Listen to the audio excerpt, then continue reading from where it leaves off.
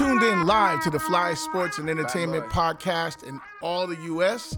This is Stat Lines Matter. I am your host, Mark E. Stewart. This is my partner, as always, Mr. Rob Hunter Jr. How y'all doing? How y'all doing? Hey, he pointed to the camera. I'm pointing to the cameras out there. 70s blaxploitation film, like. Believe it. Like, hey, what's up, ladies? Hey, the camera is your friend. What's going on with you, brother? Hey, man, I'm happy to be in the place. It's been an interesting week. It has been. I'm sure we're gonna go over not everything, but we're gonna go over the stuff that matters. Well, yeah, I mean, and we're gonna flow with it freely. Actually, in our last episode, we didn't get an opportunity to acknowledge the passing of a artistic and creative legend, Mr. Virgil Abloh, and I want to just take a minute to acknowledge him, acknowledge his life and his passing. Yes, we lost him far too early at the age of 41. 41 years old. You know, the interesting thing about that is I was reading up on it. Nobody knew except for a select few people, right? Kanye knew. Yeah. Where they were obviously really close, and that relationship has been well documented. But he died the same way as Chadwick Boseman, privately, right? Nobody knew, and then all of a sudden, you get the news alert across your phone or wherever you were, and say, "Oh, okay, man, he's gone," and you have these visions of health, seemingly. This guy's walking around. The last thing that I saw was him handing a snowboard to a legendary snowboarder that the snowboarder wanted him to design his snowboard. Wow. And it was on the streets of New York. He's just walking down by himself. They meet up kind of like, hey, meet me at the corner, and he hands him the snowboard. But Virgil Abloh, at 41 years old, leaves behind a wife and 2 kids. Another one of those things that Kanye West, a career that he helped foster. Right. I believe they met at a print shop in Chicago back in 2008. They fostered a relationship via his deal with a shoe deal with Louis Vuitton. Took him over there in 2009, and then they started the internship at Fendi together, where they were making $500 a month. There you go. $500 a month for 6 months, and that's what I was making when I first started in the music. Made him the creative director at Donda in 2010, and he just flourished from there. Yeah, he was a beast, and one of the guys who, even if you didn't, and I think everybody kind of knew who he was, but even if you didn't, his mark will live far beyond his 41 years, like the things that he accomplished. You can't, I always say that, they can't take your wins off the board, and he had those things, and he was super accomplished, and man, you know what, he will be missed. Big Ten guy. Oh yeah, Rockford, Illinois. Well, he went to Wisconsin. He went to Wisconsin? Studied civil engineering and got an architecture degree from Illinois Tech. Oh, okay. So yeah, definitely a Midwest guy, and people try to say Rockford is Chicago, but it ain't. Well, how far is it away? It's 90 minutes. Oh yeah, that's not Chicago. Maybe less, maybe a little bit less. But it's not metro, like it ain't like Alpha. It's not. It's definitely not. Like if you're in Rockford, you're not going to the city. So you never go to the city. So it makes his ascent that much more unique. Well, eventually you find, because it is, Chicago is the center, and he's relatively close to Milwaukee too. So black folks is not trying to break it. They're not going to Rockford to try to make it. No. Okay. So he made it They're out. leaving Rockford. Yeah, to his credit, he made it out. Okay. All right. So so if anybody had any bright ideas, be like, oh, he was from Rockford. We got to go to Rockford. Nah, don't go up there looking for that. He didn't get on there. Yeah. Also, I believe in that same week, on a lighter note, was the versus battle between your boys 3-6. Wait, who's more your boy, 3-6 Mafia or Bone Thugs and Harmony? Okay, because that's all your vibe. All right, so more my boys. Okay, I gotta shout out probably Bone then, because that's one of the groups that I worked with early in the record business, to how I kind of got to you guys. Yeah. Because I was doing some interning for Relativity, who obviously distributed Ruthless Records, who they were signed to Eazy-E, and got my first check from Eazy-E through you guys on Forbidden. Yeah. So anyway, so it would have to be them, because every time they came in town, I was always at the shows, meeting them at the hotel. So just from a from a first hand. Proximity, Yeah, right, it's right. them. But as far as like the records are concerned, it's easily 3-6, and that was evident in the versus battle. Now, okay, I gotta when we talked about this in our pre-production, and you brought up, I mess with 3-6. Now, last week you said right here, if it have anything to do with the devil, I don't mess with it. This is true. Now, I want you to explain to our listeners how last week you were telling Satan to get behind you, Yeah, and then this week you welcoming 3-6 Mafia in the front door. I can't. I don't know. It's just they hard, and that's it. You know.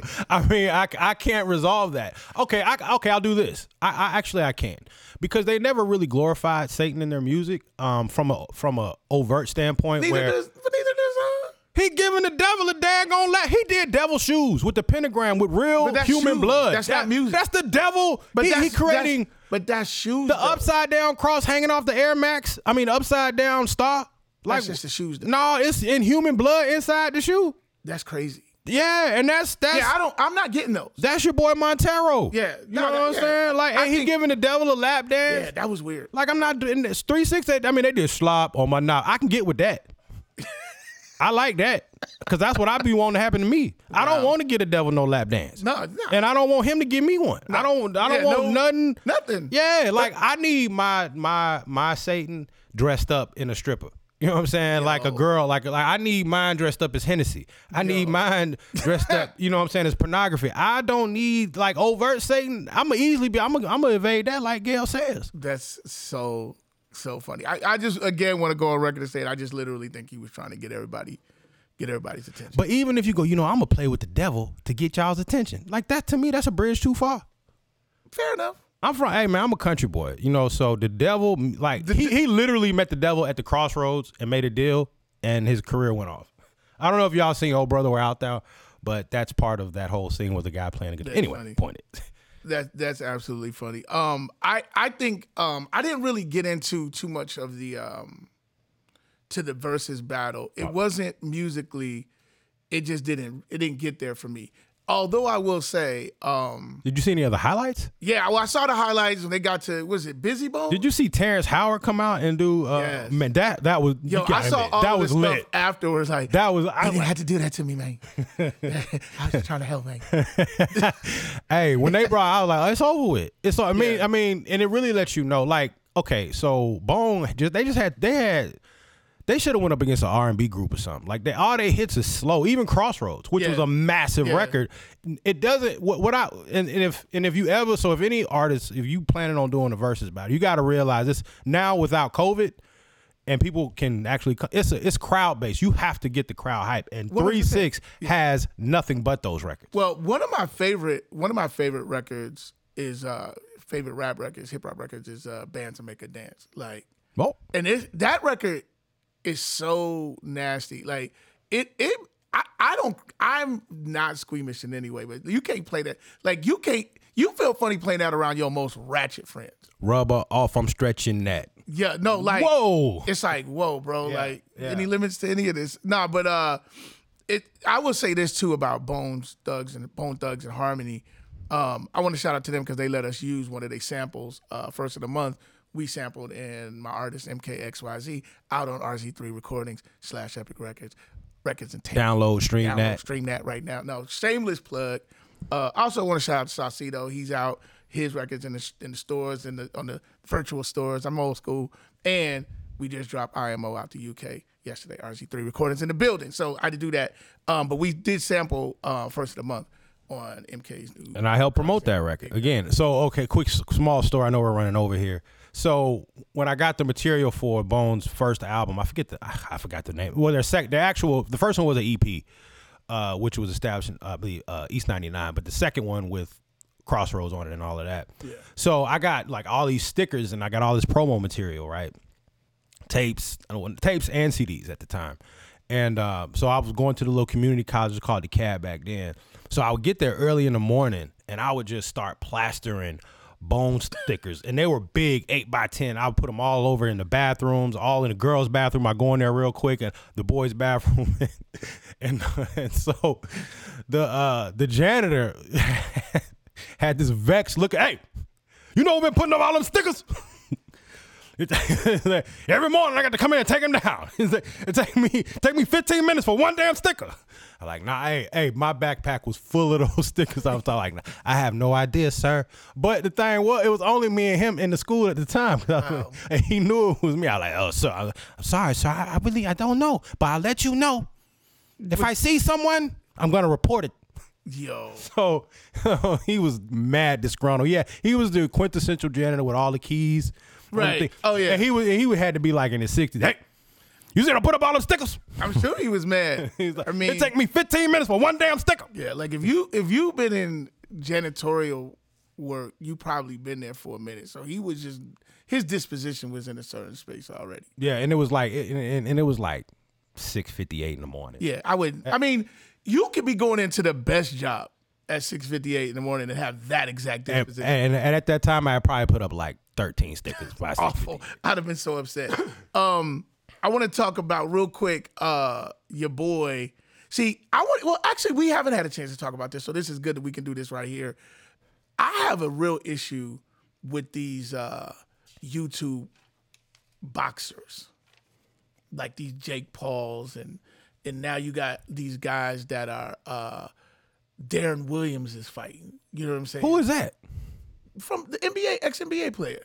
Darren Williams? Went to Illinois, University of Illinois, played for Utah. Deron? Yeah, Deron. Oh, okay. Yeah, it was. I think it's Darren. Derron. Yeah, he was 5. Yeah. Yeah, now he could play. He boxing? He boxing somebody. He boxing like Frank Gore or somebody like that. Like dead ass. Well, I mean, yeah, all the sports is entertainment, you know. Yeah, so. but okay, that's okay. So give me your how you see it, because I feel like they're ruining the sweet science, but they're getting money. Jake Paul and and I think his brother or whatever, they're getting money, man. I think for me, like just stepping back and analyzing it, just from I have a kid who's into sports and trying to figure out why do certain athletes have more following than the other one. Why, like, you know, you take Evander Holyfield, who was a better champion, beat better fighters than Mike Tyson, but he's nowhere near as popular. And it's what is your charisma like? Do you have any?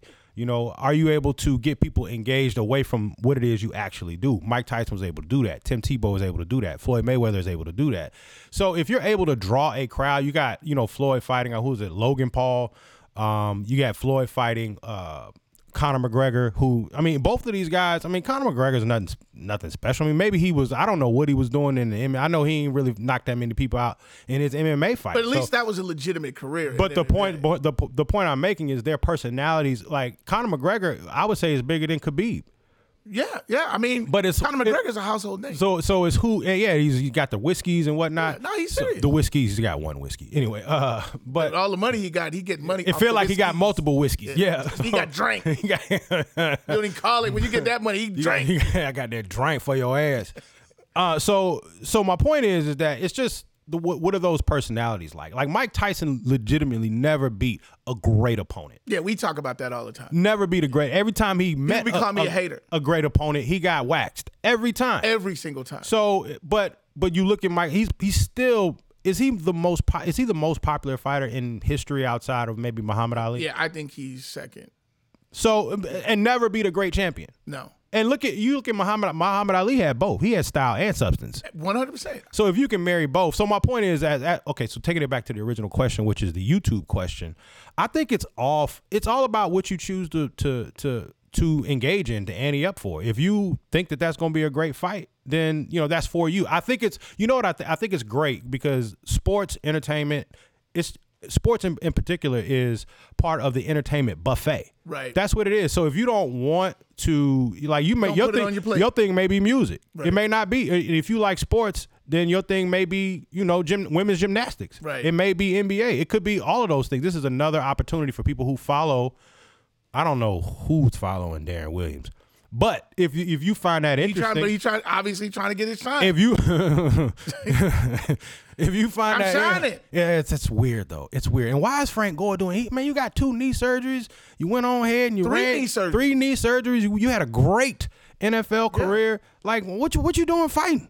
Man, I don't. And why are you fighting him? That bread. I guess if you can You know, it'd be fire if he would fight like another Florida State legend.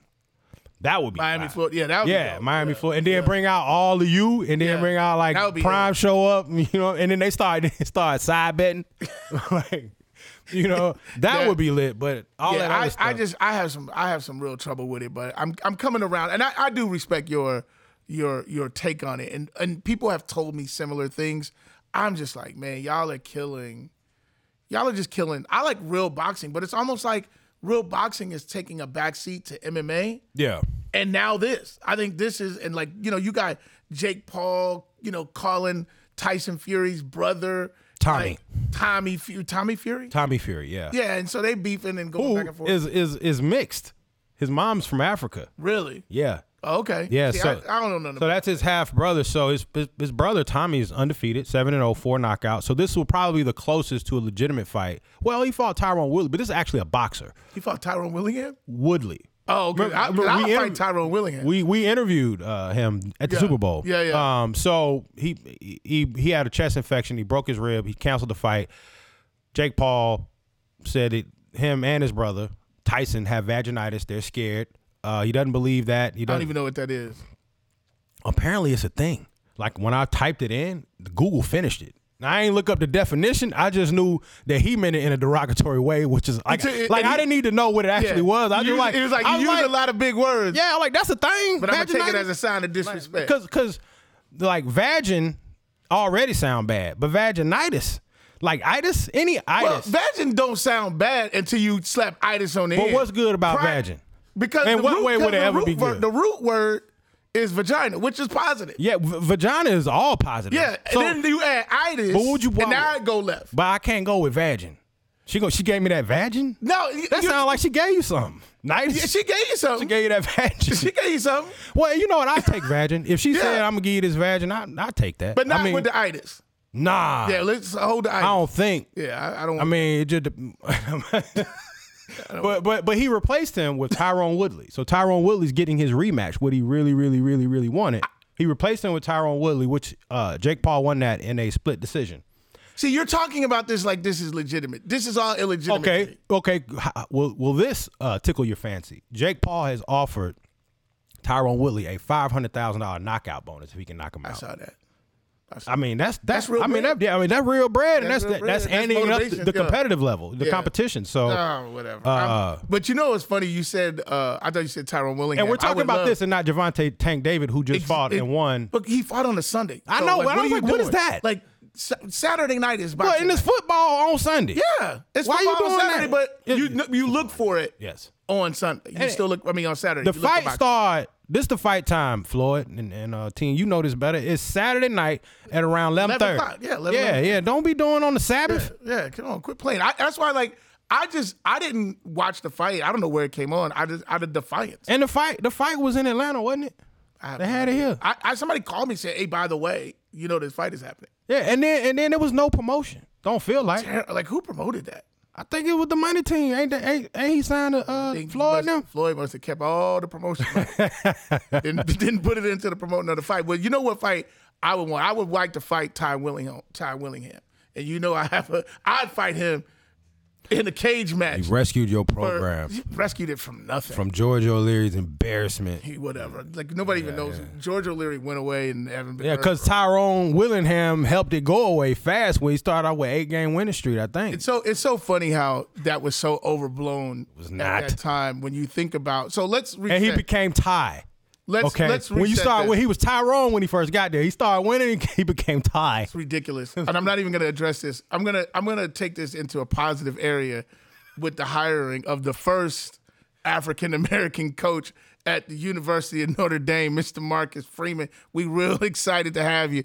Ty did not count. We gonna pretend like Tyrone, whatever his mama named him, like whatever that era was a disaster. Hey, let me tell you, ND in the place to be. We back. We got a real coach, real Tyrone recruiter. Is black as it gets, and he was on your sideline. Ruining recruiting. He wasn't that great of a recruiter. Huh? He wasn't that great of a recruiter. No, he was awful. He wasn't that great.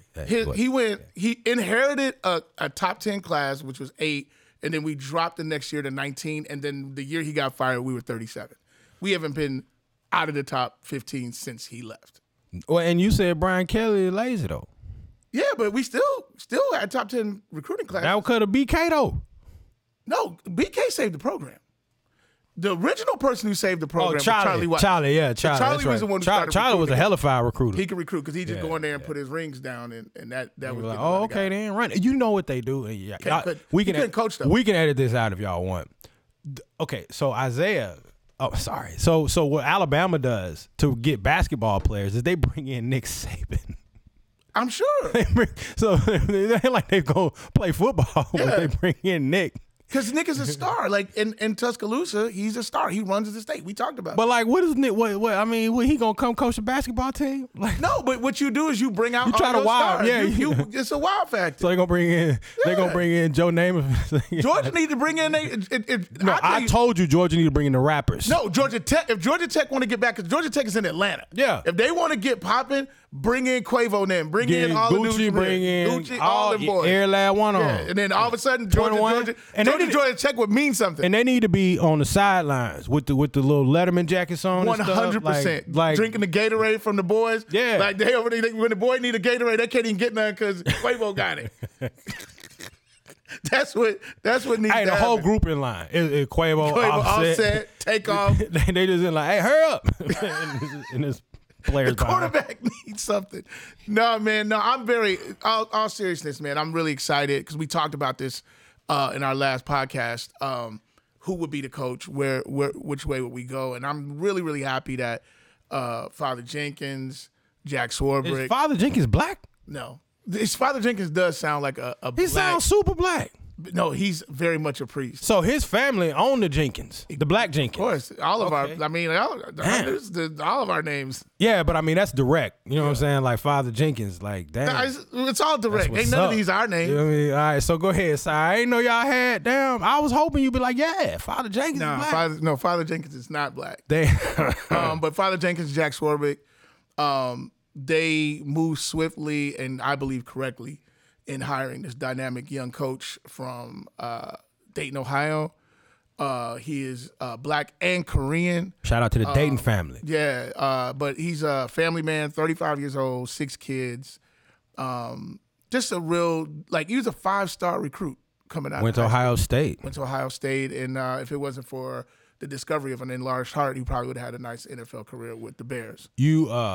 So welcome to South Bend. Yeah, seriously, welcome. I'm over the moon. And anything you need from me, I know we don't really do the whole Luke, proximity, but I would be the Luke to Notre Dame. He's talking about Luke Skywalker for those that uninitiated. How Luke had like that Luke. So did you hear that he actually initially accepted the defensive coordinator position at LSU? That's not. I knew you were gonna come in with that bullshit. He did not. He said anything. But he said I need to talk to my wife. He said I need to talk to my wife, which is everybody knows is the universal excuse for I ain't doing that. But let me go blame it on my wife while I come up with the excuse. He knew good and well. Because here's the thing, context. This man had other offers. He had other offers that came, head coaching offers. So why would you immediately jump and take a coordinating position that you turned down the year before? It wasn't at LSU though. It was at LSU. No, it wasn't. Yes, it was. All right. Come on, man. Get your information together. Come on, Hey, y'all Google that. I think he got me on that right now. Why would I not know this? I don't know. I just felt like being a contrarian in that moment. No, he was up for the LSU job last year. He turned it down, took Notre Dame. So why would you in one season go back? Because he liked BK, Brian Kelly. That's why he left. That's why he left Cincinnati. Because he liked Brian Kelly. He left Cincinnati because Notre Dame and Brian Kelly had the relationship. Yes, Brian Kelly hired him. So that's why. So yeah, but anyway, no. But he got the gig. I mean, he ascended as fast as anybody up the coaching ranks that I've ever seen. Like in the realm of the Lane Kiffin. No, he did. Stuff like that. But I just think he'll ultimately have a better go of it because I think when you're the coach of Notre Dame, yes, there's plenty of demands on it. And I'm concerned that it's not overwhelming to him. I want him to stay focused on the things that are happening on the field and get someone else to handle the bureaucracy of what being an ND coach is. He actually admitted it was overwhelming. Yeah. He said it is. He said, but he tries to break it down into smaller goals every day. Which I think for me, we ask a lot of our coach. For me, I find that candor refreshing. Yeah. For him to say, yeah. Because, Yeah. I mean, 35 years old. I think he was super honest about a lot of things, almost painfully obvious. Yeah. Honest on Sunday. So maybe, so maybe, I mean, this approach, it's clear that once he got wind of Brian Kelly taking the job at LSU, Notre Dame moved pretty fast. Faster than they ever have. And I think that's obviously telling to his brand. Mm-hmm. So yeah, I mean, he has a couple of NFL offers. They were coordinator offers, but yeah, man, congratulations to you. Yeah, man, super and excited. Congratulations to black people in coaching. Yeah, I mean, especially at the collegiate level, and especially in one of the blue bloods in one of the top 5 programs in the country. That endowment's something serious up there. Yeah, nah, for real. In talking about college football, let's recap a little bit. We talked a little bit about when we talked last. We were going into the championship games, and so we had our predictions, how we thought they were going to go. But before we predicted the games, we had sort of a discussion about what we thought, how things would play out, not just the result, but like what the games would be like. We got to start with Alabama, Georgia, because it's interesting in that you were right about your assessment of the game, but it was against your team. Now that you've seen the game play out, and we know what the result is, how do you feel about that result? And does it change your original statement that you think you win in the rematch? No, it doesn't. Yes. So for those if you didn't listen to the last podcast, I thought that Georgia was going to lose the game. I'm a Georgia fan. I told everybody that would listen to me, which normally not that many people, but bet Alabama money line, because Nick Saban I was so I felt normally I don't take a whole lot of solace but when they played the clip with him talking about all the media basically saying how bad they were. Normally that's something that Nick, he's very rarely in that spot. Normally the media is telling his team how great they are. And so that week I said that he can actually turn on you could tell his team to turn on the radio, turn on the television, listen to everybody telling you how bad you're going to lose and what you can't do. So the rat poison, as everybody knows what it is now, was actually, he said it was yummy. He did. He said the rat poison was yummy, and it served them well. But I don't think the game had anything to do with I still don't think the game had to do with whose motivation. Like there was enough on the line for both teams. Correct. I think one team was better than the other two. Well, okay, so with sports in particular, most of the time, particularly when you have similar talent, it's mental. And if you can play, and if your team is more motivated, because Alabama was playing to stay in the playoffs. If they lose that game, they're out. Georgia was basically, in effect, barring something unexpected, was going to be still in it, whether they lost the game or not. They lost the game, they're still in it. So for me, I thought that, having Alabama had a lot more to play for, not only the SEC title, but the pundits telling them what they wasn't going to do and the opportunity to be in the playoffs for 7 out of 8 years. Like, since they started the college football playoffs, it's been 8 years. They've been in that mug 7 years. So, I mean, that was my take on it. Now going into the rematch, because they're going to beat Michigan. And I believe that Georgia will have the same edge that Alabama had coming in. And I think Georgia actually wins that game. So you think this is all about motivation? You think it's just who's ever the most yes. What you saw on the field didn't concern you that they blocked y'all? No, because in the second, blocked y'all. Nobody blocked y'all all season, and they did, and they don't even have a good O-line. In that second half, in the second quarter is where they won the game. They scored 24 points in the second quarter, and they scored one more touchdown, I believe, the whole game on the offensive side. Yeah. So the adjustments was seemingly made at halftime. The problem was that I think we had dug ourselves a hole so deep that we couldn't run the ball because we were playing catch up. Well, we couldn't stick with the run game, and you're forcing Bennett to, and to his credit, 340 yards passing, 3 touchdowns, 2 picks though. Yeah. So he still played well, but But I think that second quarter, which Georgia hadn't given up over 17 points in an entire game, they gave up 24 in that quarter. And, Georgia came out to a 10-point lead in the first quarter. But, shout out to just Alabama, Bryce Young. I believe it was 421 yards passing, 461 total yards of offense. They were both SEC championship records. Going into the next. Now, here's another thing though. I think that I would take. Okay, so if you don't know, Alabama's playing Cincinnati in the 3:30 game on New Year's Eve. That's the semifinal. They're favored by 14 points. I would take Cincinnati in that because I feel like. First of all, I don't necessarily know.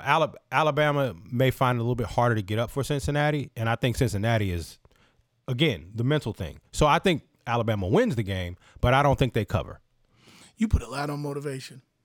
Yes, because because you look at if they're similarly talented, then particularly when we're talking about Georgia, Alabama. But I think Alabama could be looking ahead. But I think the big difference. That's why I think those 14 points, that's a lot. Well, I think this is a betting. I'm turning this into a betting. Well, I think here's my take on it. And I know we were going to talk about all the games, but we'll just sort of narrow it down to Georgia, Alabama. I think there was a coaching mismatch. I think that Kirby is showing himself to not be a big game coach. He doesn't have his teams ready. Now, you call it motivation, you call it whatever, but coaches get paid a lot of money to get their guys ready. And I think that there was plenty of motivation. Georgia Bulldogs haven't won a title in going on 41 years. I think there's plenty of motivation for them to win that game and get Alabama out of that tournament. And for him to not coach from that or not get his guys up, I think he's going to live to regret that. But this was the best opportunity for Georgia to win of all the years that they sort of been knocking at the door. This is the best one, but I think it went out the door when they couldn't get Alabama out the So with him having Nick Saban down double digits in the every game they've played, you think that there's a coaching mismatch? I think it's an absolute coaching mismatch. So to have him down, because that's not a mismatch when you're down by double digit points. You don't get to walk off the field when you get up. It ain't. Well, but it's not a complete blow. It took a Hail Mary to beat him in 20. You always call that a Hail Mary. It wasn't a Hail Mary. It was. You're circling back like Tecmo Bowl and you just hurl the ball up there. That wasn't a play. That's not it was a play. Well, it's not a play. If you look at that play again, he was under duress. He was under duress. First of all, and he was circling. It was worse than a Hail Mary because he's just like he's serpentining back. Whatever you need to self-soothe. No, that's whatever you need to self-soothe. That's the play. A Hail Mary is I threw a ball up and you create a 50-50 it's situation. Worse than a Hail Mary. He hit a man in stride. He hit an NFL quarterback, hit an NFL wide receiver in stride on whoever was on a broken play. It wasn't a broken play. A guy just came free. That's not. Yeah, and he was circling. He was serpentining back. It wasn't like that wasn't the route. It's a go route. That's a Hail Mary route, right? No, it's a streak. So streaks ain't on a Hail Mary. A streak is the same route, but a Hail Mary is by definition a Hail Mary. I'm hoping that my guy comes down in an equal pass. Your man wasn't even in the contention to catch the ball. So you're hoping it wasn't a jump ball. He was hoping it wasn't a jump ball. So it wasn't even close. So that's how they drew it up. Well, obviously that was the play. If it was blocked, he would have still. If they would have blocked the guy who put pressure, he still would have got your corner. Still got toasted. Malcolm, it would have been an easier throw. Ain't nobody seen Malcolm Parrish since. But anyway, the point being is this. I think because you don't get to run off the field if you go up 2 touchdowns. But that proves that it's not a coaching mismatch to have him down halftime in every game. You know why it's a mismatch? It's because he won the game, so now it's a mismatch. Because every time they play, it's the same result. I don't think so. The adjustments are not being made. And I don't think Nick feels is a mismatch either. Well, of course. Why would Nick feel anything? He continue to stump y'all out. Like he don't need to feel anything. Like I just think at some point. Georgia needs to step up and win the game when they show up. I don't even know if it's going to happen against Michigan, but I don't think – I put it this way. If they get back to the championship, I'm not betting on them. I bet on them this weekend. I wouldn't do it again. Nick, Michigan is just a mismatch. I mean, Michigan averaged 6 yards a carry against Iowa. They ain't going to average that against Georgia. Cade McNamara has only thrown over 200 yards 4 times this season. They're going to need him to do a lot. He ain't no Bryce Young. He's only thrown 16 touchdowns. Of course not. So it's just it's style. If you want to go to styles make fights, Michigan, I would take Georgia and the points. And Michigan's offensive line is significantly better than the one that shut your defensive line down. In that second quarter, because they found pressure on Bryce Young throughout the whole second half. But they're not going to average 6.5 yards a carry. And we'll get into that when we get closer to that, because we're like more or less 3 a month weeks, away, yeah. 3 weeks from that. So we'll get into breaking that game down. I got ahead of myself. No. Listen, it should feel personal. It's personal. I don't think it's personal enough for Georgia fans. I think they okay with being second fiddle to Bama. I said it. I think y'all okay. I think y'all okay. I don't know who shares that sentiment. I think y'all you just made that up. I think y'all love the SEC East titles, hang them banners. That's what I feel. Hey, the last word goes to this guy. Point me. NBA. Let's talk about your man. Well, let's talk about Stephen A. We don't really talk about Stephen A. on this show. I like Stephen A. enough, but I think he's absolutely the face of ESPN. But he said something. He's been very critical. And actually now, since we originally sort of put this on the table for topics, Charles Barkley. Did you see Charles Barkley's comments? I reject Charles Barkley's comments. Well, as a rule. Yeah, I am not a Charles Barkley guy at all, but both of them have been very critical of the Lakers. Charles was going in on Anthony Davis, saying this is basically, Charles Barkley said this is all Anthony Davis' fault. Everything that's going on in LA is all Anthony Davis' fault. Stephen A. is saying the Lakers are on the verge of irrelevance and all of that. And I think a lot of that is hyperbole. And let me reset the record. I'm a Laker hater. You're not a you're a LeBron hater. More specific. Okay, that's facts. That is absolute facts. I am not a fan of LeBron's but you don't hate the Lakers on-court career. And it wasn't until he showed up in a Laker uniform that I had an issue with Lakers. So in all fairness. But I'd be rooting for them to lose because I do that. But now people are saying some of the same things that I was saying in the offseason when they put this roster together that I didn't think would work. And it's even last night they had a big lead. Did you watch the game? I watched till halftime. They opened up a big lead and they still managed to they don't close out real well. They closed out the second half real well. Yeah, but it's like they still give up. Like they had leads in the game and then they would let teams. But they won by like what, 15? Yeah, they won by 15. But there were times when they were up like 20 something. Oh, I didn't know that. But I do know that I think either they were up 5 or down 5 at halftime. Yeah, it was up 5. They were up 5, and what I've seen in recent last couple of games, minus I forget the game that was, but it seemed like they've been making the second half defensive adjustments. The first half they come out looking like any the last place defensive team, and then in the second half they've been able to make those adjustments. I watched Stephen A's comments. I actually agree with him to a point because he is right in the broad sense of his narrative. Because we've seen teams in the past try to load up on old veterans past their prime. And it just ends up looking goofy. Which ones are the guys that you think on the team are clearly past their prime? Anybody that's past, 15 years, year 15, right? I mean, you got Melo, who's clearly past his prime. He's, a bench player who comes in. He didn't have a great game last night. LeBron's clearly past his prime, even though he scored 30 last night. I mean, he's not the LeBron that, was in Miami and those. Well, I mean, I think they're in an advanced age, but I don't think any of these guys are so far past their prime production. So are you saying that LeBron is in his prime? No. I'm saying no. Be clear on what I'm saying. I think AD is. I think he's is closest to their prime. Yeah, I mean, obviously in years. That's how you measure it. No, you measure it in production. And 19. But you measure it in production. Like you measure production, athleticism, LeBron's production, and particularly it's suffering. But it's suffering on the defensive end, though. On the defensive 100%. End, he's way past. And he's taking more threes. He's taking more. Yeah. 40% of his shots are from the three. But I think, though, to his credit, that it's kind of like metamorphosis. His game is metamorphosizing into kind of like what Mike and Kobe were doing later in their career with that.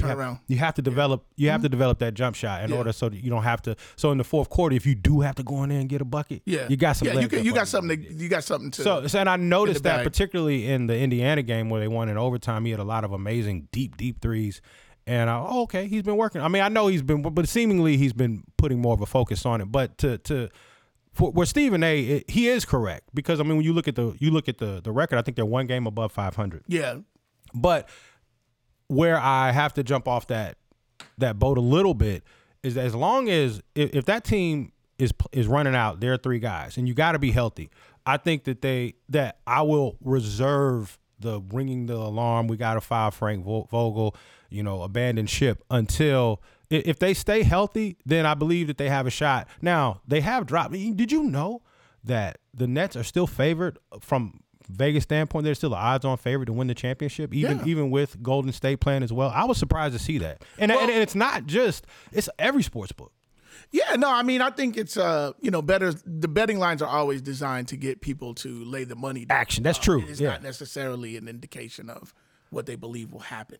So how do you feel? And you know what it told me though. After I just asked you a question and I cut you off. Sorry.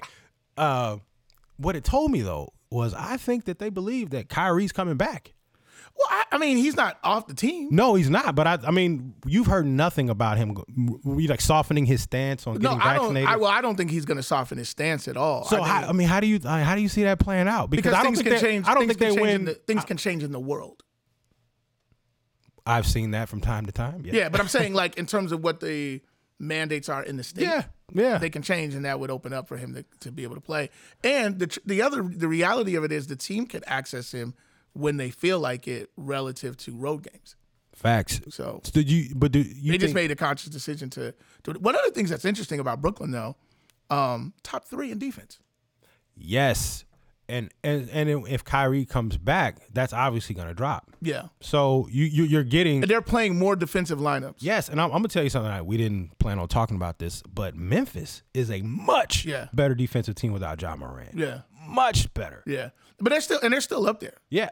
I mean, yeah. So when you look at, so you remember, no. When he's in there, they're bottom 3.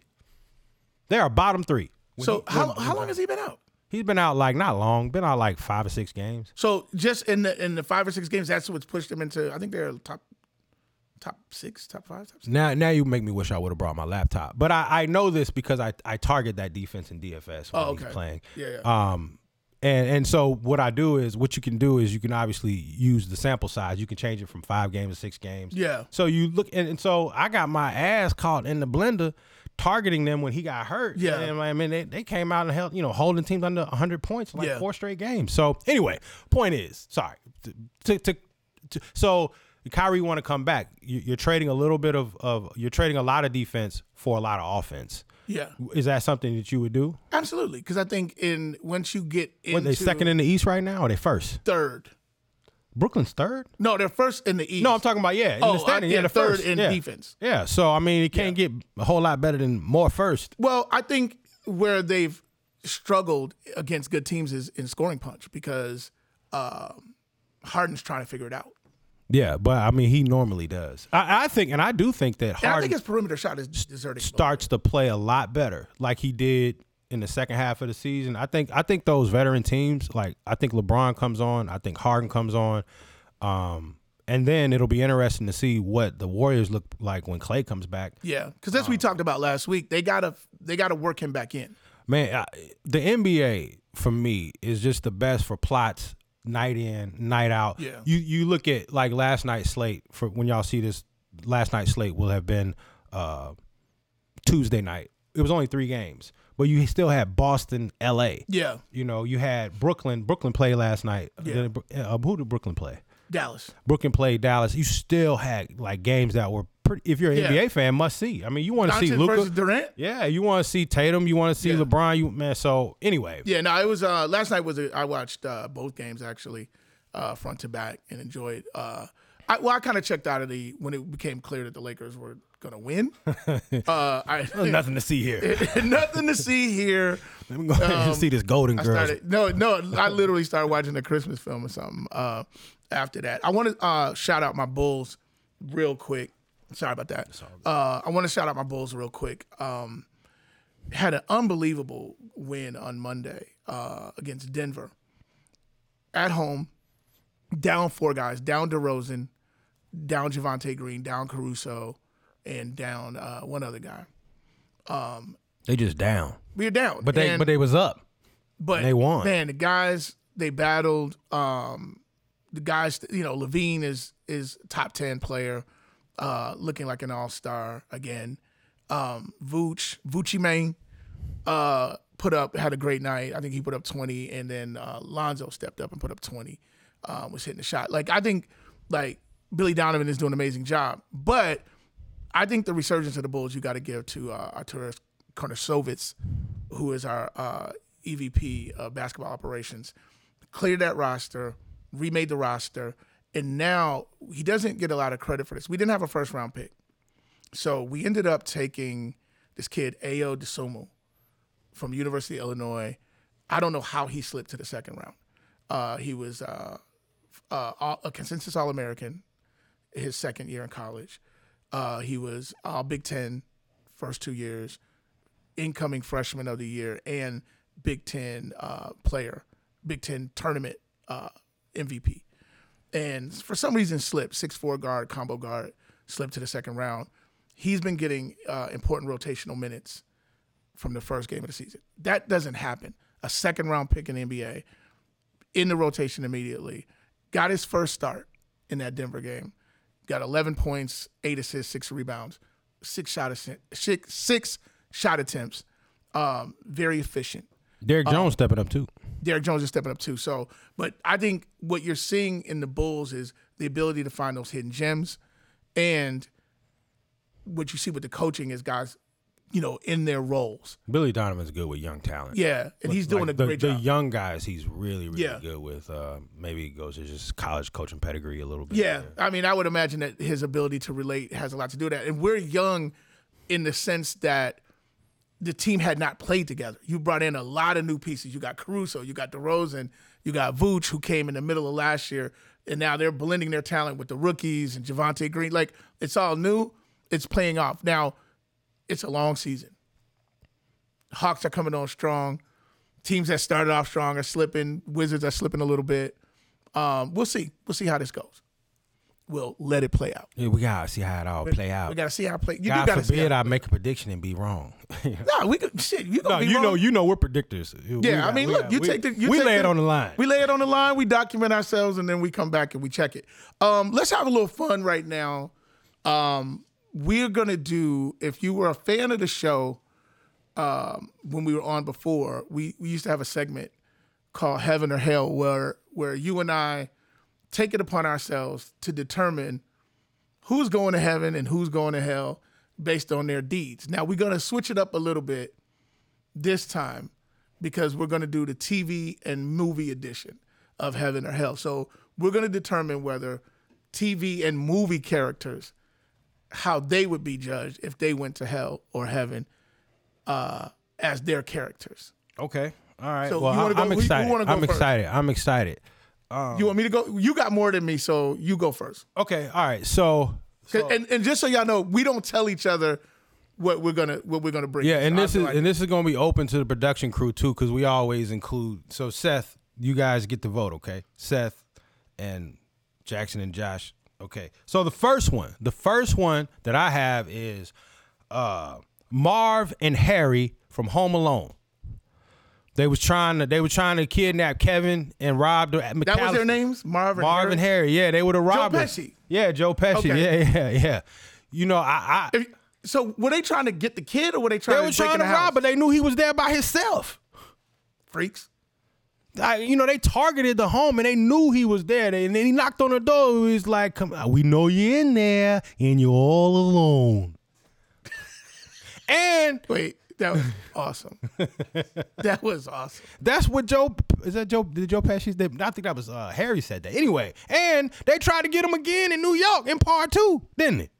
They didn't stop. They got out of jail and they ran up on them and they was like, How come they this- weren't in jail from the first time? They was in jail, but they got out. They got out, and then you know, White privilege. Kevin goof ass. They were black. They still be in there. Yeah, he took the wrong plane, you know, and got to New York by himself, and they found his ass. They need to put his parents in They hell. definitely His need to parents put his is parents in irresponsible. jail. So do you think they were just? You think they were just criminals that you know were just trying to rob you, or do you think that they were actually sinister enough to be sent down to hell? You think Marvin Harry go to heaven? Trying to hit a lick. Yeah. They were trying to hit a lick with Trying a to kid. hit a lick and is they- not noble. I think Kevin sooner will go to hell. Yeah. Because he does way more messed up. He was But he's a mischievous kid. He was brutal though. He was brutal. He's like psychopathic. Kevin, At such a young age too. he was trying to defend the crib. But he was having fun with it. You could tell he liked It developed. If they don't run up on him, he ain't having fun with nothing. They All right. trying to damn. So what is it? So He going to hell. I'm going to heaven. heaven for the criminals. Heaven for and the hell criminals? For poor little Kevin. Y'all are funny. Okay. I'm gonna say Kevin wasn't even a part of the question. I think yeah, I mean they were breaking into houses, man. Go to With hell. children, yeah, go to hell. to hell. And I also, well, they wasn't in here, but I think the McAllisters, the parents, need to go to some sort of just spend a little time in jail. Parent training or Yeah.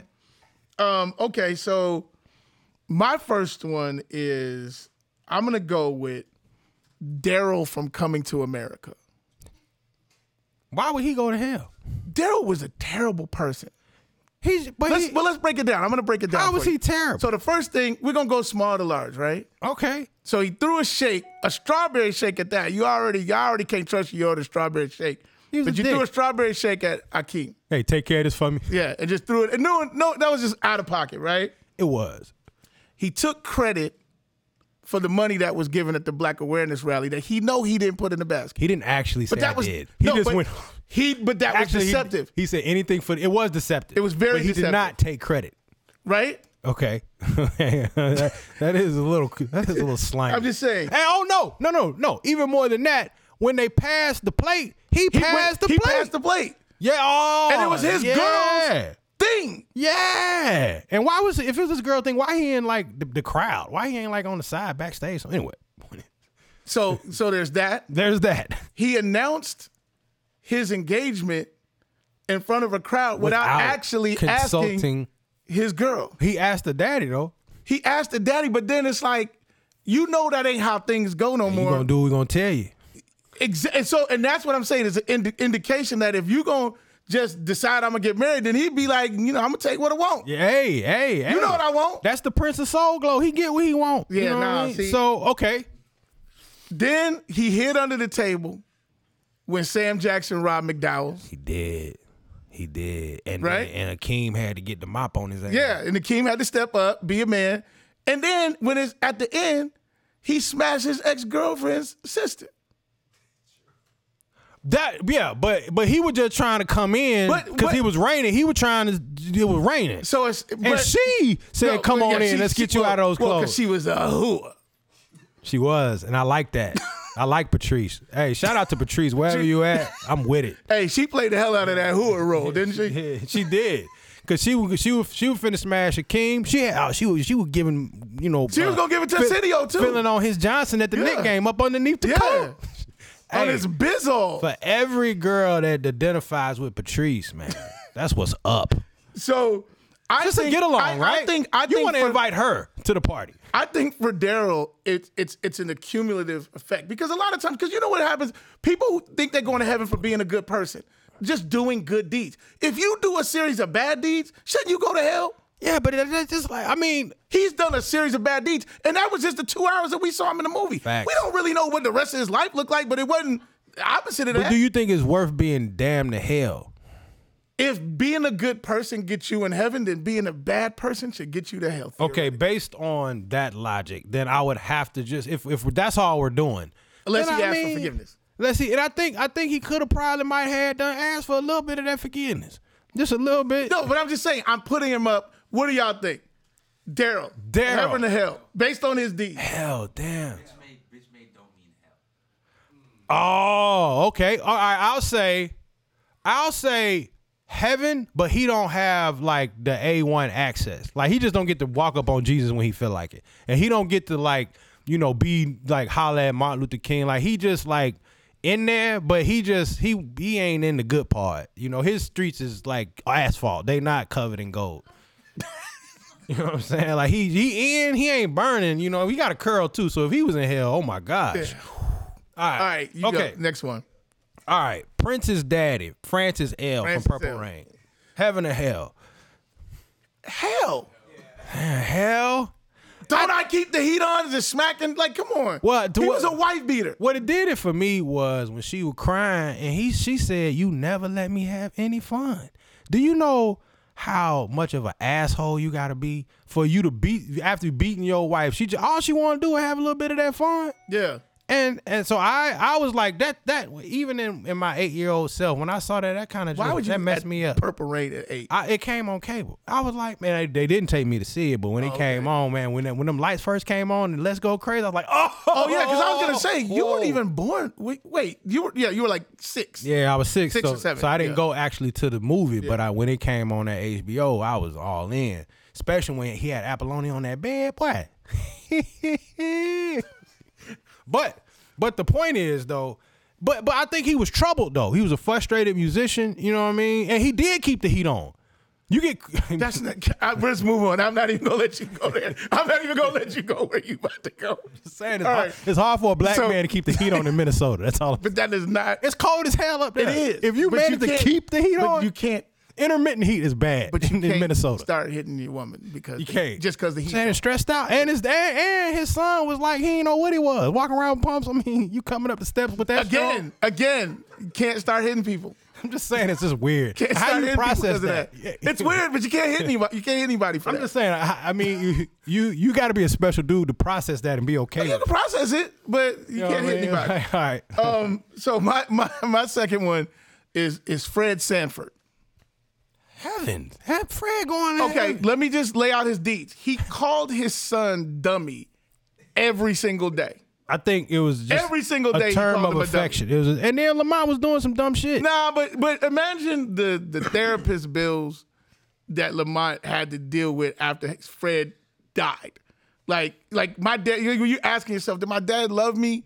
He called me dummy every day. Yeah, you big dummy. Yeah. Every day. Then he disrespected his dead wife's sister every single day. Called her names. He was a bully. Like he's by definition, by y'all's young people definition, Fred was a bully. And lastly, he was a racist. He was rude and racist to the neighbor Julio, who used to come over. Julio was so nice. Julio was bring nice. him food, Mr. Sanford, bring him stuff, and he would talk shit about him. Fred was a grumpy old man. First, you have to think about what he went through. That was man. He was an entrepreneur in a time where they wasn't letting black dudes be entrepreneurs like that. Junkyard. Yes, he was a junk man. So that already in and of itself puts a certain level of curmudgeonness because of all the things he had to do in order to get his business off the But when ground. it comes time to have your heaven or hell resume evaluated, that count.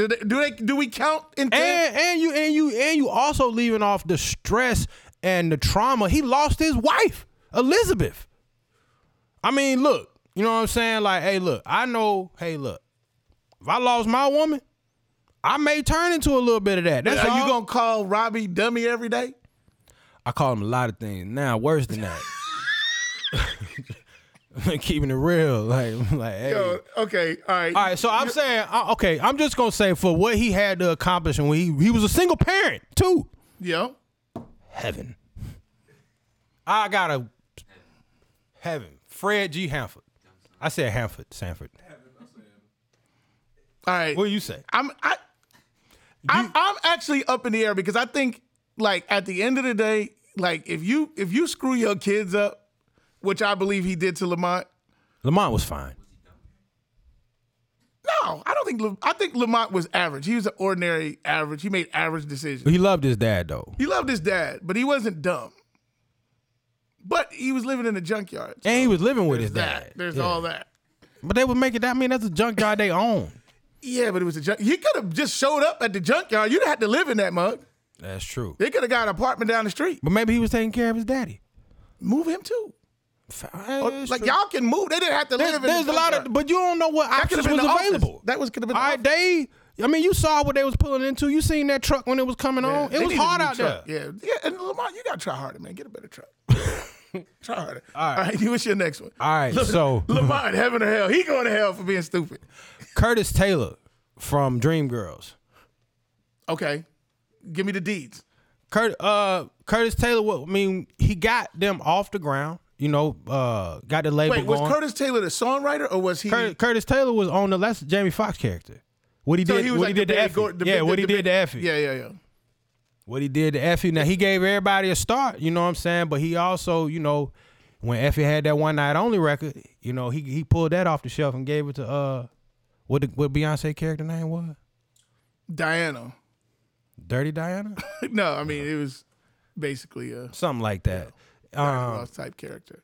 Yeah, and then I think, honestly, I'm gonna keep it real. I think, after he did what he did to Jimmy Early when he was playing that new song, he called it a message record. And he was like, nah, we're not doing that. He was like, take that shirt off. You're embarrassing yourself. And then after that when, Jimmy Early took the, OD'd on the drugs. You know what I mean? I think he personally responsible because had he greenlit that record, which was a good record, it was a good record. With the portion I heard. I'm saying, Bruh, okay. Curtis Taylor, and then hey man, Curtis now, but like I said, he sold all his Cadillacs. Got me a Cadillac. He sold his lax and got the label all. Man, he was back then you had to do what you had to do. He had to step into the bad side. Hoo.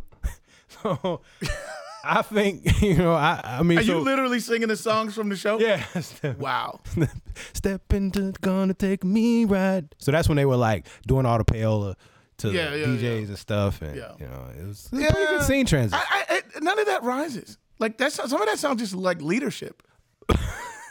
like sometimes some of that sounds like leadership. I mean, Effie was, sometimes you gotta take the record from over there and put that record over there. but Like, that happens Effie sometimes. was living in a hovel. That was her one chance. I mean, he wasn't trying to put her to sleep, but like sometimes that record is better off. but it was a hit with Effie now. Effie had an afro. This one hits too close. Effie had an afro. Okay, with no product, no nothing, and wearing dashikis walking around. It was sandals on. There's not a record executive. Terrible. There's not a record executive amongst us that hasn't had to weigh. But why do you have to take it? It wasn't his song. He found that. I mean, he came across the record. He wasn't signed to her no more. Hits matter. Heaven or Hell, Mark Stewart. It's too bad. I think you put this out here just to trap me. I ain't trying to trap you. I just Trying to saying, trap me. man. Yeah, I'm not. I'm gonna take All right, Heaven or Hell, Curtis Taylor. Curtis Taylor. Heaven. I'm gonna go hell on Curtis, man. He's rude, shrewd, man. And Jimmy Early was embarrassing himself. He should have took that damn shirt off. That's leadership. Hey, okay, but then greenlight the record. Say we're gonna do the we record. need to Take the we shirt need to- off. we So need to then do the you it's It's high. a message record. Everybody want to hear that? You give it high. Ain't nobody okay, hearing that. we're gonna do this with you. And then when you tell him to take the shirt off, he happily take it off. Okay, he just take it off. Man, I don't know. Sometimes it don't be like that. The song was good, brother. You know. That sounds terrible. Okay. He was super sad when he Yeah, it was. He was crushed. Yeah, and then shortly after that, Yeah, you know, he went on and OD. took a dip. This Yeah. shit was terrible, man. Hey, R.I.P. to Jimmy Thunder Early. Sad as shit. You're gonna take a moment of silence. Yeah, for man. Jimmy. I think about Jimmy from time to time, man. Yeah. Like that shit was. I know it's fictional, but it meant something to me. Yeah, I feel you. I feel you. Okay, so this is my last one. So then you can take them from on in because I only did 3. This one's a little complex because it's gonna seem obvious on the surface. Quick from Harlem Nights. Now, Quick was a murderer. Quick killed his first person when he was 7 or 8 years old, when my man was plotting the intricate plot at the gambling spot. The toothless guy, he shot him there, in the very first scene of the movie. Then he killed Dominique LaRue after he smashed, which is some whole other gangster shit. She pulled a gun on him. She did. Then he didn't kill Tommy Smalls. Mr. Calhoun killed Tommy Smalls. Yeah. But he killed all of Tommy Smalls' boys. He was going to visit Tommy. Killed all of Tommy Smalls' boys, and except for one, but you could actually blame him for that because they was going to shoot Tommy, then they shot Junior on the way to kill Tommy. They did shoot Junior. They shot Junior in the back of the head with the machine gun. Yeah, I know. Yeah, I know. And Arsenio was crying. Yeah, he was crying already, but then started crying more. He was like, they shot Junior. Yeah. And they shot Tommy, right? I just think that. And no, I'm not done. Oh, okay. He beat up a very large, buxom woman and then shot her in the foot. She kept on though. She did keep on, but to shoot you don't pull your gun up. Like she even said, I can't believe you pull your gun on me. She challenged him to the fight. She did, but you can't. If a woman challenge you to, if a buxom woman would all up in your face, if she try to fight you, you're just gonna be like, I ain't finna fight you. It's different. Like, okay, so Jerome slammed a woman that was trying to get with Morris in a dumpster in Purple Rain. Yeah. Like, it's different back then. That's all I'm saying. And nobody said nothing. Nobody said anything about that's abuse. He literally slammed this woman in the dumpster. Nobody said a thing. Right, but I'm Prince creating the context here. Mush Apollonia all in the face. Ain't nobody said Prince ladies man to this day. In his grave, he a ladies man. And lastly, Quick killed. He was part of the plot to kill Mr. Calhoun and his entire gang in the explosion. Correct. So he got about, by my count, 13, 14 bodies. Now, the only thing I can say, and here's where the dilemma, because normally if somebody murders 13 to 14 people, we can all pretty much say they are going to hell. But everybody that Quick killed tried to kill him. Is there any justification? Dominique tried to kill him. Tommy Small's brother tried to kill him. Mr. Calhoun was trying to kill him and run him out of town. And even the buxom woman pulled a knife on him. And challenged him to a fight. But she pulled a knife. Like, challenge to a fight is one thing. You pull it, because he told her, he said, now you put that knife away, I'm gonna blow off your pinky toe. That's what he told her. And he kept his word, like a good man. So he's a man of his word. He's a murderer, but he's also a man of his word. So because they were coming at him, and because that his life was threatened, was there justification? Does he get to go to heaven? I'm going to start off by just saying, first off, you talking about a child that was homeless. Yeah. Okay, he was homeless. He started out behind the 8 ball. He said, where you live? He said, I don't live nowhere. Yeah. So already, he just coming up in the environment, and he's learning the game from killers. So obviously, that's what, he became. But like you said, he wasn't just out here on some, Jack the Ripper. Like, they were trying to conduct, and not only Calhoun was trying to kill him, they was also trying to put Sugar Ray's out of business. Yeah. So they were trying to kill him and take the bread. Yeah. So, but they reopened Sugar Ray's somewhere else. They could have, but Well, they did. I mean, that's why they were leaving. They were leaving to get the loot and then go and do their thing. So that part of it was cool, but they killed him knowing that if they didn't kill Calhoun and the gang, they would come after him. LaRue would be alive today after the smashing if she didn't try to kill him. That's what I said. That's what I'm saying. Everybody that he So killed that's one less or body. that he shot came at him.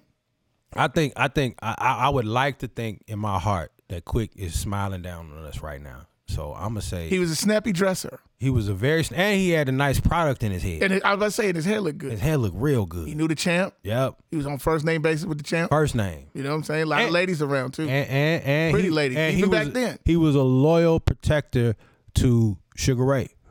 Oh, very loyal. Loyal. Yeah. And the whole gang.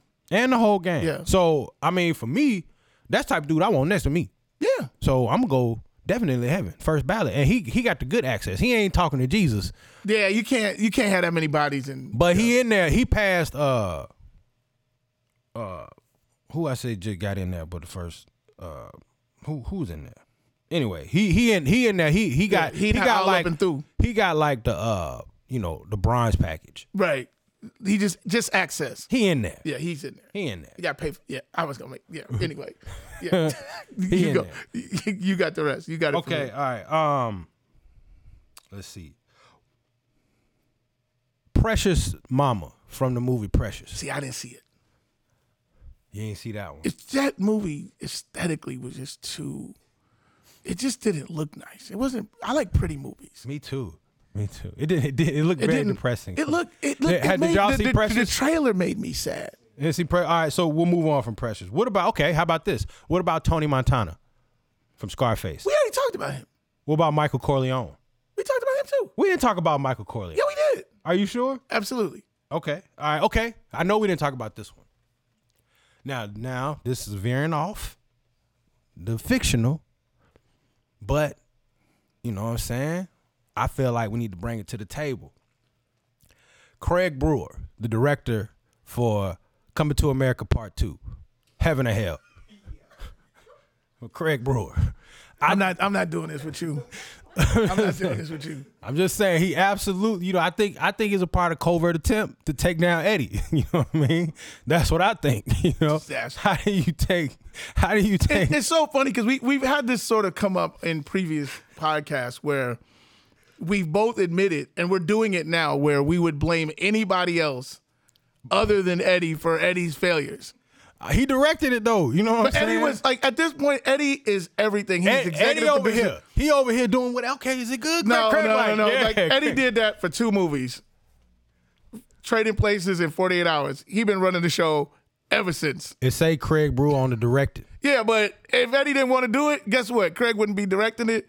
Eddie signed off on that. He signed off on the script. He signed off on everything, right or wrong. Nah, he the director. No? The director. You gonna let Craig off the hook on this? I'm not. If you're gonna put Craig on the hook, then you gotta put everybody else. No, I'm sure Craig is a lovely person. He's going to heaven. He going to heaven for what he did to African American institution, a classic. Well, then do you blame John Landis for Beverly Hills Cop 3? Yes, I do. Okay, so send him to hell too. But John Landis directed. John Landis. He did Trading Places. He did Trading Places, and he did. Then he directed First Coming to America. Yeah. So he definitely got too many goods. He took it all the way. Yeah, and he directed Thriller. He directed Thriller. He's definitely in heaven. And he did American Werewolf in London, I think. I don't know. I know about that because I know that Michael liked that, so that's why he got to put that thing. You seen? Yeah, I'd seen that. What it was doing in there? Was it good? It was entertaining. It was some weirdo shit, but it was entertaining. Yeah, I'm scared of things turning into wolves and stuff, man. Like I don't like all. But that. not 3 6 Mafia. Nah, cause it's slob on my knob. Like I could get with that. Like I like saying that. You know what I mean? Like before, I used to call girl, I hope she slob on my knob. Hey, what's up? We're definitely no longer. If we were ever a family show, we are no longer a family show. Although my family is in close proximity to this. Yeah, and all their light skinned glory. Wow, that's funny. What do you have any more? Do you have any more? Let me see if I want to do any more. Have you seen Boys in the Hood? Yes. Doughboy from Boys in the Hood. Doughboy, it was Ice Cube's character. Yeah, of course. Heaven. So he said Heaven. So Doughboy, for those that don't know, he was the gangster brother. His brother Ricky was going to USC, and Doughboy was the gangster. I believe he was a Crip in that movie. Did they ever really say who was? Did they ever identify Crips and Bloods in that movie? Yes, they did. They did. But yes, because if you remember, the people who the guys who shot Ricky, they were Bloods. Did they ever say that, or were we to assume that through the? It's been a minute since I've seen the movie, but I think we assumed that. But I know that they had actually, I believe they had claimed some sets when they were on Crenshaw. If I'm not mistaken. At the car show. Facts. Yeah. But Doughboy, he avenged Ricky's death. He killed like 3 people. He ran up on him and found him, and he also let Trey out the car. But he was a gangster though. He wasn't very nice to Ricky. He was not very nice to Ricky. And he was taking folks to see dead bodies when they were little. Ricky's mom was horrible to Doughboy. She was. Yeah, because he was Doughboy. Because he was laying on the couch drinking 40s all day. He was doing gangster shit. With a jerry curl. I mean, there was a cause and effect. He was doing gangster shit. She liked Ricky because he wasn't. He was mean to Regina King too.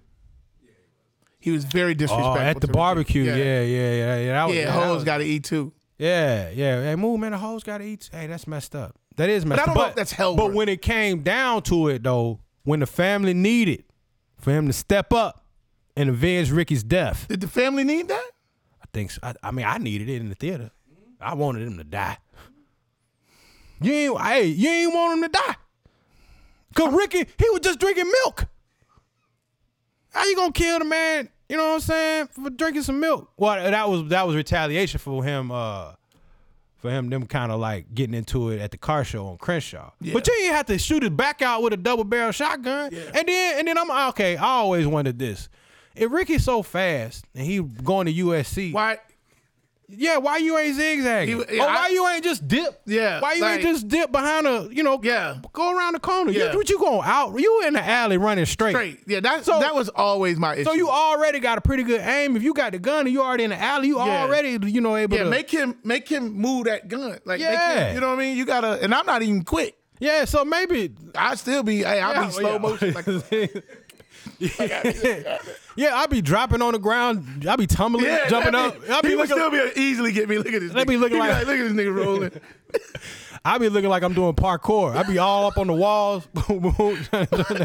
You know what I mean? Yeah, And I man. think parkour is ridiculous, but I'll be doing it then. Though. No, that's crazy because they could die. Yeah. Like I'll be looking at that parkour like, you could have died from that. That's just some shit when you got like all your bills are paid. Yes. You ain't got Mom and nothing. Everything dad is got cool. the 401k. I want to Everything's jump settled. from this scaffold onto this platform Yeah. and then flip. Like, why? What after that, then what? And what if you miss? And they be missing. They be missing. They be like, oh, I broke my back trying to. Like, what's the payoff? What's the payoff for being a dope ass parkour dude? Anyway, point is, so Doughboy, heaven or hell? Doughboy going to heaven. But I also think that he could have sat that one out. But like, his dumb ass should have zigzag. I ain't finna go kill them. Like, I'm not doing that. I think I'm gonna go, and I'm gonna go against what I would normally do. I'm gonna go with heaven because I do think that whether he knew it when Ricky was alive or not, he loved his brother, He did love his brother. He loved his and brother. that was his way of showing his And love. he tried to take care of his son, which is his, Doughboy's nephew, Yeah. saying, "Give me the baby." yeah, he don't He don't need to be it. seeing He don't this. need to be And seeing why it. did them mugs bring? Okay, no, he might need to go back to hell. Why you gonna drive the body to the crib and bring him inside? Drive him to the hospital. Ricky may have still went to USC, been in the NFL. You never know what his future could have been. You don't know what and you took him to the house. Ricky took like 4 huge shotgun blasts to the torso, though. I don't know if he was coming back from that. That looked like a rabbit. Okay, true. But if he get hit with the same thing, you driving him to the house and laying him on the couch and tell him, look, daddy, or you gonna take him to Grady? I don't know if that's hell worthy, but I'm saying no. I'm not saying hell worthy, but I'm just saying, bruh. You and then like and you laid him on the couch. Like, okay, you drive him any place but to the crib Well, and lay him on the couch but where he supposed to take him? to the hospital at a minimum. Yeah, I get that. Well, listen, man, this is a good time to break. You saying heaven? I'm gonna say heaven. I don't want to say Because I think his killing of the gang members, yeah, like the gang members, yeah. was out of love. And his way of showing love. It was his way of showing love. It's a And gangster's then- expression of love. And then in the end, he just seemed repentant for the whole lifestyle. yeah, Either they don't know, like either they don't know, they don't show, show. or they don't care about what's going on in the hood. And he was like, he looked at the news, he's like, they ain't say nothing about my brother on the news last night. Yeah, But you just cooling on the porch after murdering 3 people with the 40, like. I mean, I guess that's how it goes down out there. yeah. I think. Hey, anyone from Compton, let us know. Is that how it still I goes just think down? that's hood life. I don't even know if that's specific to that region. Like, Oh, yeah, that's true. That's it might true. just be. I don't know. Hey, somebody killed my brother. I don't know what I'm. Yeah, and that's the thing. You don't. It's a rage. You know what I mean? And then they showed him he had just passed the test to get into USC. Yeah, Or his the- mama the- was the- crying, the holding SAT. him. Why even open it? Just don't. Because it's a movie. But if he would have failed, did she feel better? Let's cut it. That's a great place to end. Listen, we thank y'all for tuning in. If you are still listening right now, God bless you. Please hit us and subscribe, hit like, and get the notifications on our YouTube channel, which is Statlines Matter. And also you can follow us on Instagram or Twitter at Statlines Matter. And and tell your friends. Like, if you mess with us, let people know that we're here. We're doing something really great. Rob is, doing some amazing things. Follow him on his own channel called Laugh with Rob Hunter, where he's doing skits, he juggling, he doing all kind of stuff over there. He's Unicycle too. Unicycle. He got a ventriloquist. Yeah, he don't move his mouth. Yeah. But it's just my hand though. It's just his hand though. He don't have a puppet. He just do his hand. What are you doing? Slap on my knob like corn on the cob. Yo, this is Rob Hunter. I'm Mark Stewart. Peace. This is Statlines Matter. Bad boy. I ain't come for games. Say it to my face. Say it to my face. I ain't come for games. Say it to my face. Say it to my face.